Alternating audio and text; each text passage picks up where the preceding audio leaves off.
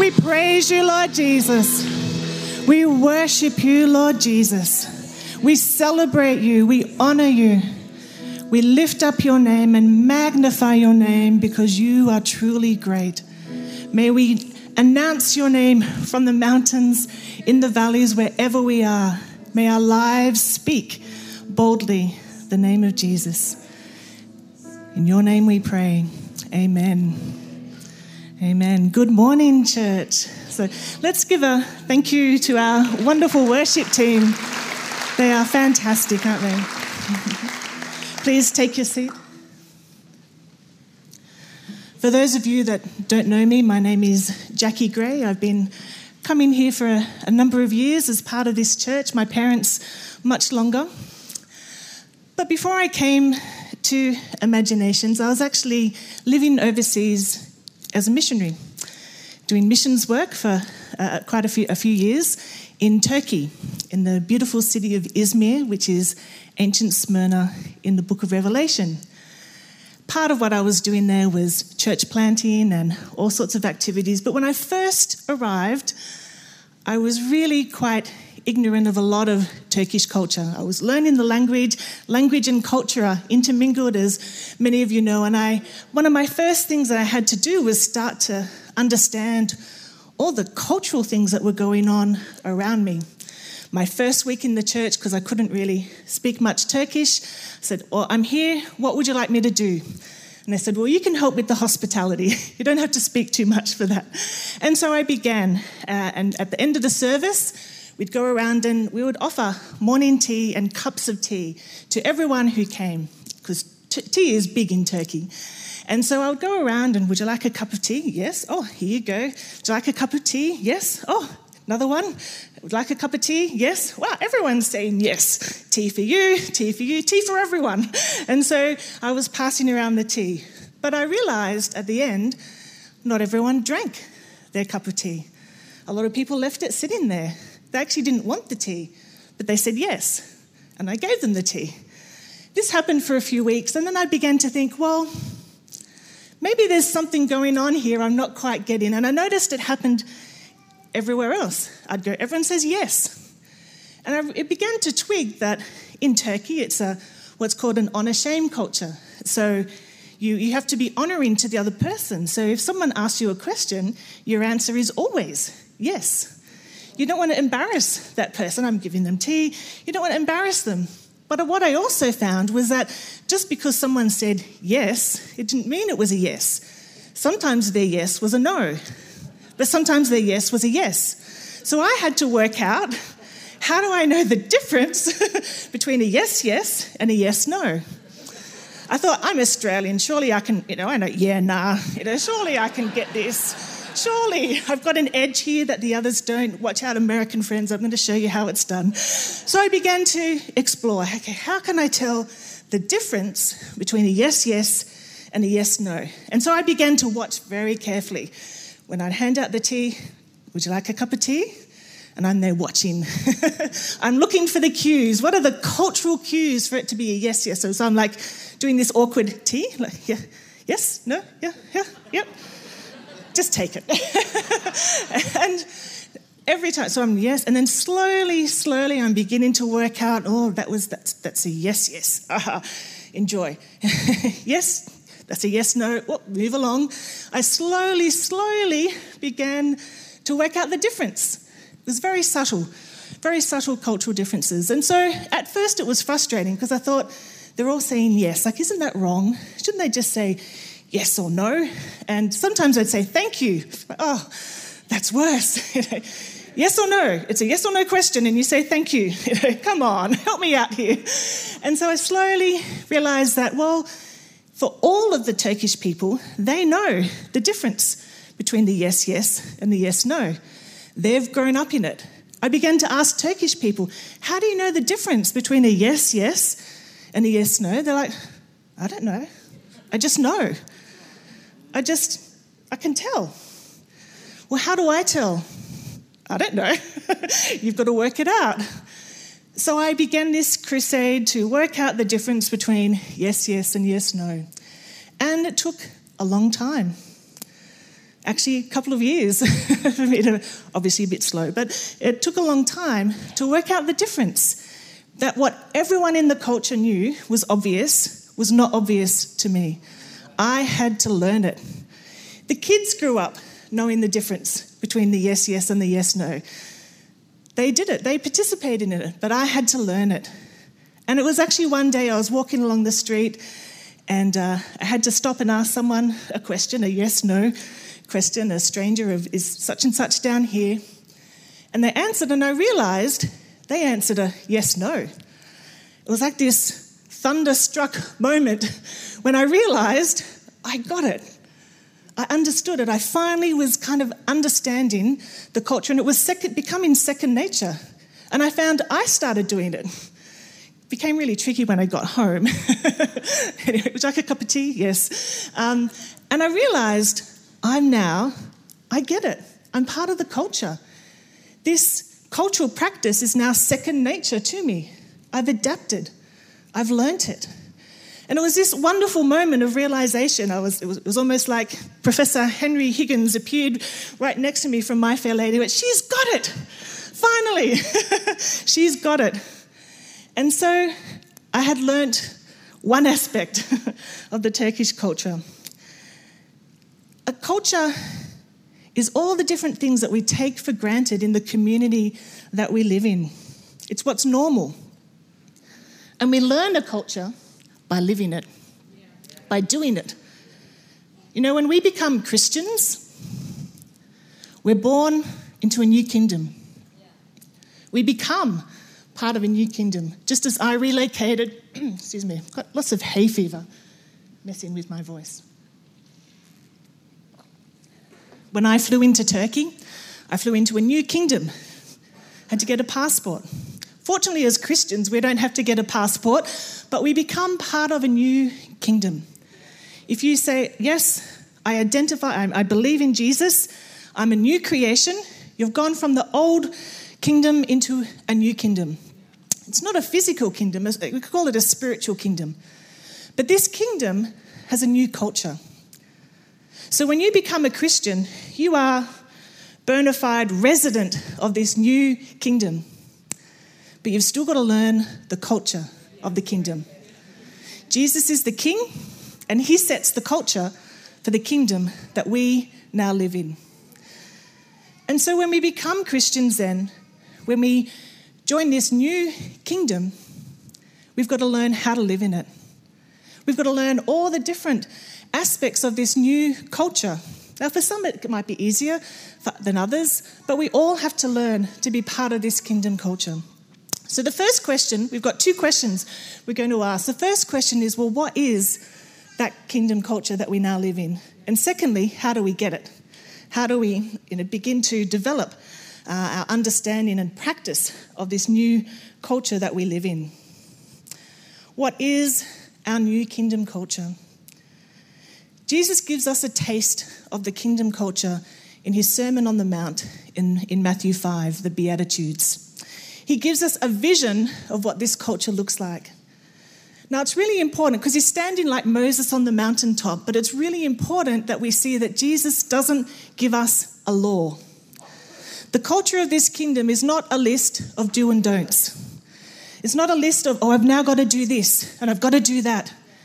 Our kingdom culture that Jesus gives us is a vision of how to live, a vision to orient our lives, a vision of who we can become. And ultimately, that vision is to become like Jesus.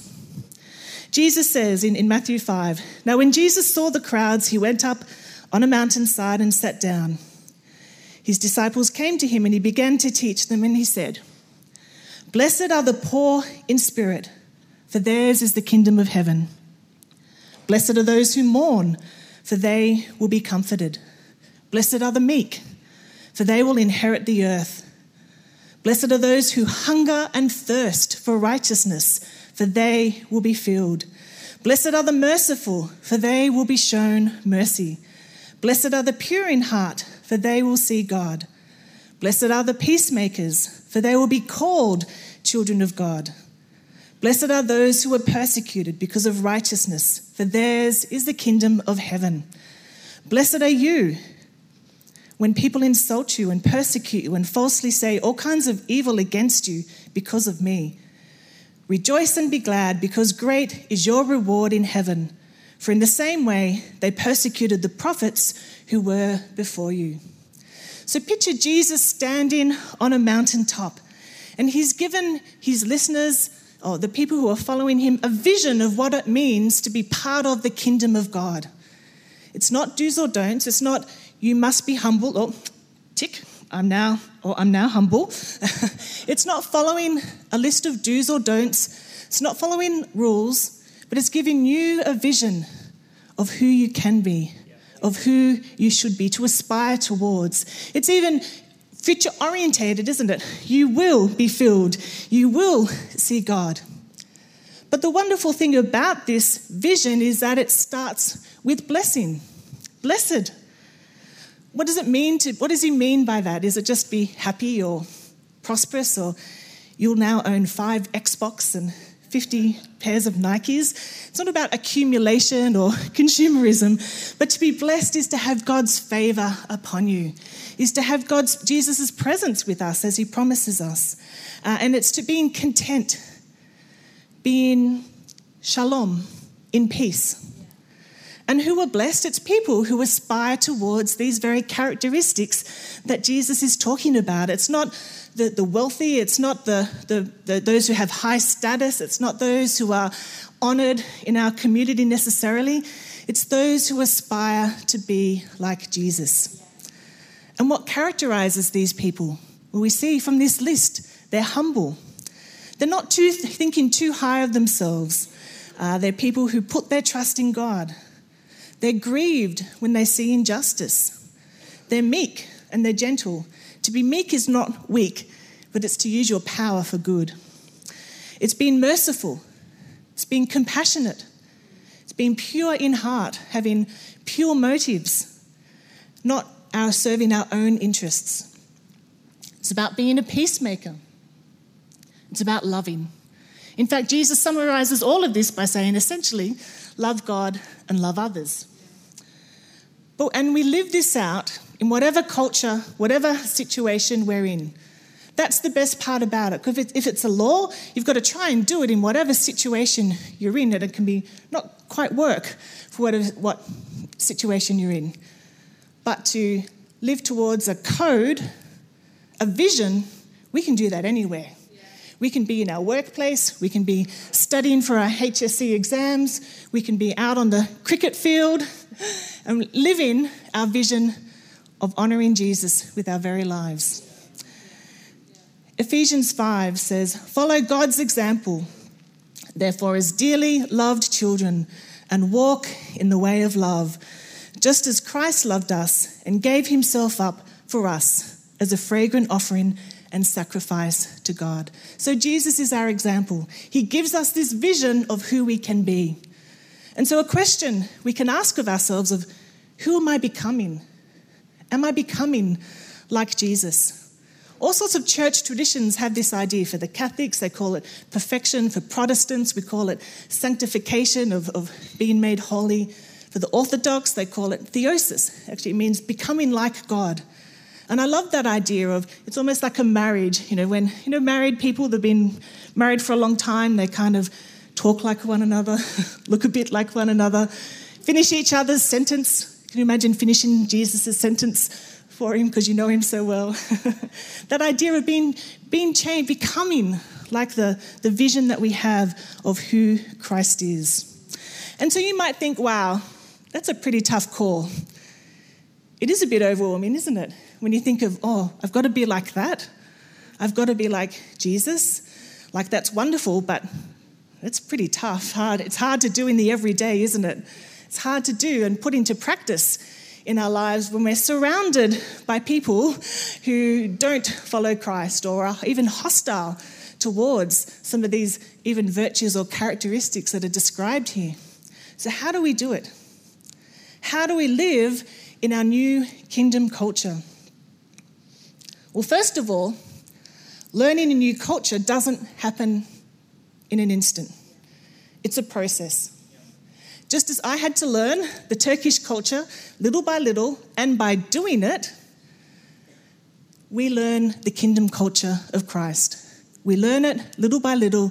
We learn it step by step as we do it. It's a process. It might seem strange at first, might feel awkward or foreign by choosing to be humble, or choosing to respond with a kind word instead of a harsh word or rebuke.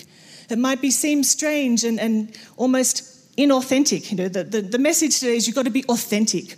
Well, actually, we've got to be authentic to Christ. We've got to be authentic to the vision of who we are becoming, not who we are now. We've got to be authentic to our true self, which is being made in the image of God. And so we have to sometimes unlearn our old behaviour patterns. We have to unlearn things because it's just normal. We grew up with it. We've got to unlearn some of these things that are not part of the culture of the kingdom.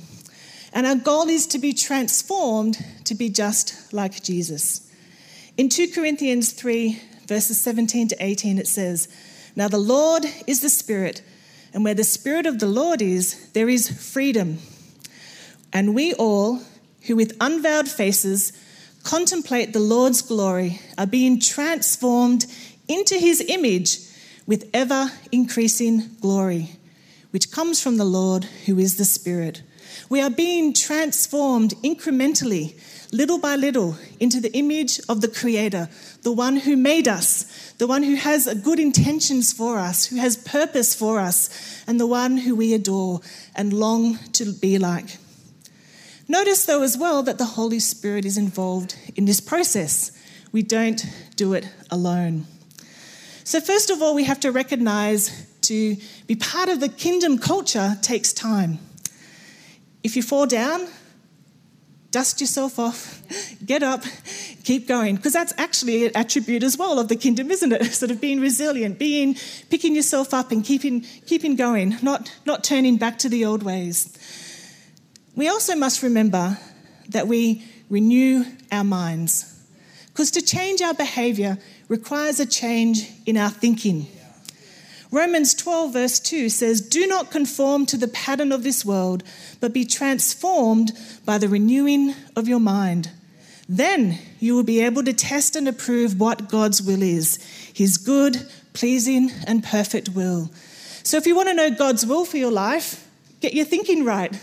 And then God will show you, because it's easy. It's following him, being like him in whatever situation you are facing at the moment. But it takes a change in our thinking, and that is deliberate. We have to identify our old ways of thinking, things that are not compatible with this culture that we're living, this new culture of the kingdom, and be aware of the patterns of thinking that we have in our own lives. It's so easy, isn't it, just to go into spirals of old ways of thinking that can lead to, depression or lead to just wrong behaviour. And so identifying those old patterns of thinking, and they're patterns usually because we've had them for a long time. And so it'll take time then to change them. But Paul particularly tells us not to think according to these patterns. So if someone does you harm, what's the pattern of the world? Well, get revenge. Revenge is a dish served cold. We'll wait, we'll get them back. That's the old pattern of thinking. What's the old pattern of thinking? If someone hits you, you hit them back. What's the old pattern of thinking? If someone cheats you, then you've got to exert your justice over them. What's the old pattern of thinking for you? It's identifying these and then saying, "Hang on, stop.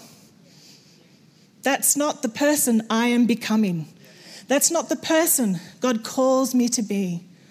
I'm going to choose instead to follow Christ. Just as Christ chose me, I'm choosing to follow Christ." And so we see that then we're not to conform, but instead to stop the pattern of habits, because our vision is greater than just capitulating to the old way of life. Our vision is lofty. Our vision is towards Jesus. And we don't do these things on earth so we can get to heaven. We do these things so we can bring heaven to earth. Philippians 2, verses 12 12 to 13 says, "Therefore, my dear friends, as you have always obeyed, not only in my presence, but now much more in my absence, continue to work out your salvation with fear and trembling. For it is God who works in you to will and to act in order to fulfill his good purpose." Work out your salvation. When you become saved, you are part of the kingdom. You are saved when you confess Jesus is Lord. And there's a grace on you. God's grace gifts you this eternal life. But salvation also requires diligence. Dallas Willard says something like, "Grace is opposed to earning our salvation." We don't earn our salvation. It's not by doing good that we are saved. But grace is not opposed to our effort in pursuing God and godliness. So grace is opposed to your works to be saved, but when you are saved, when you're part of the kingdom, grace is extended to you to help you become Christ-like. And that means that it's not effortless. It wasn't effortless for me to learn Turkish culture. I had to be diligent. I had to put my mind to it. I had to be deliberate, and I had to be humble to be able to learn from those who knew better. And so it's effort that goes into it. But that's not effort. You don't have to be perfect to be saved. We don't do this for salvation. We do it out of a love for God and out of working out our salvation. If I've been saved by grace, what does that grace then look like on my life? And so we see that we have to actively seek to be Christ-like.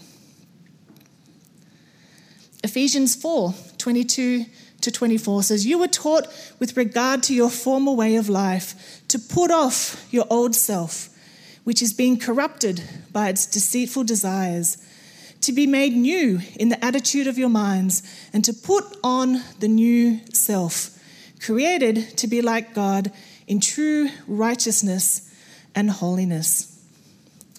And so we don't learn this kingdom culture overnight. It takes time. It takes effort. It comes by renewing our mind, and it comes by choosing daily habits. In Colossians 3, it says, I'll move forward. Colossians 3, verses 12 to 14. "Therefore, as God's chosen people, God has chosen you." God's chosen people, holy and dearly loved. "Clothe yourselves with compassion, kindness, humility, gentleness, and patience." Kind of sounds like the vision that Jesus gave us on the Beatitudes and the Sermon on the Mount, doesn't it? Compassion, kindness, gentleness. "Bear with each other and forgive one another if any of you have a grievance against someone." Like, Paul's pretty pragmatic. To do this, we're going to rub up against each other. We're going to fail. We're going to offend each other. We're going to stuff this up.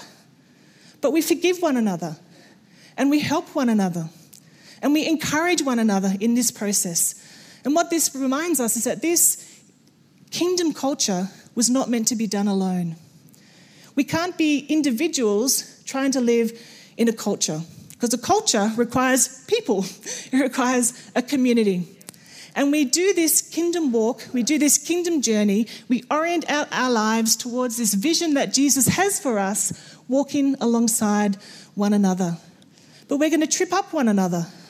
We're going to stumble along with one another. And so we have to be gracious. We have to be kind. We have to be forgiving of one another. But this kingdom process of this kingdom culture of putting on the kingdom culture that Jesus gives a vision of, we do it as a daily habit.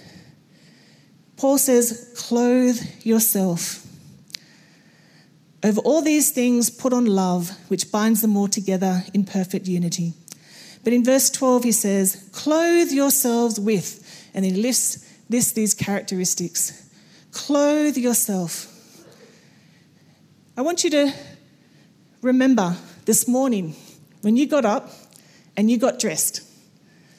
Now, I don't see anyone in pajamas, so I figured you all changed clothes at some point, and you put on your clothes. It's a daily habit, isn't it? To clothe yourself. You choose what you're going to wear. It might be a uniform, or some of us take less time than others to decide what we're wearing.